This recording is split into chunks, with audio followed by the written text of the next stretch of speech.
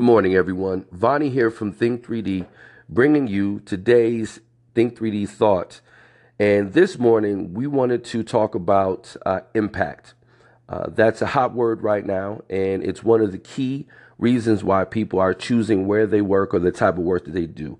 If you talk to people, they will tell you, particularly young folks, that they want to make an impact. And the reason why we wanted to talk about this is one of the things that we feel like is getting missed in the idea of making impact is what it really means to make an impact and what's required to do so.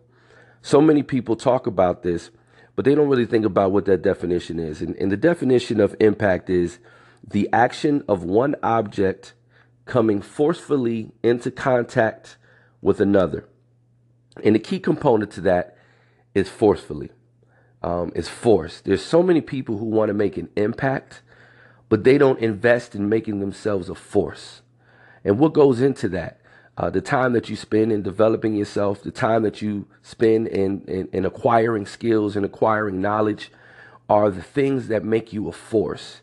And the amount of force that you're able to generate, the amount of force that you are will directly correlate to the type of impact that you can make.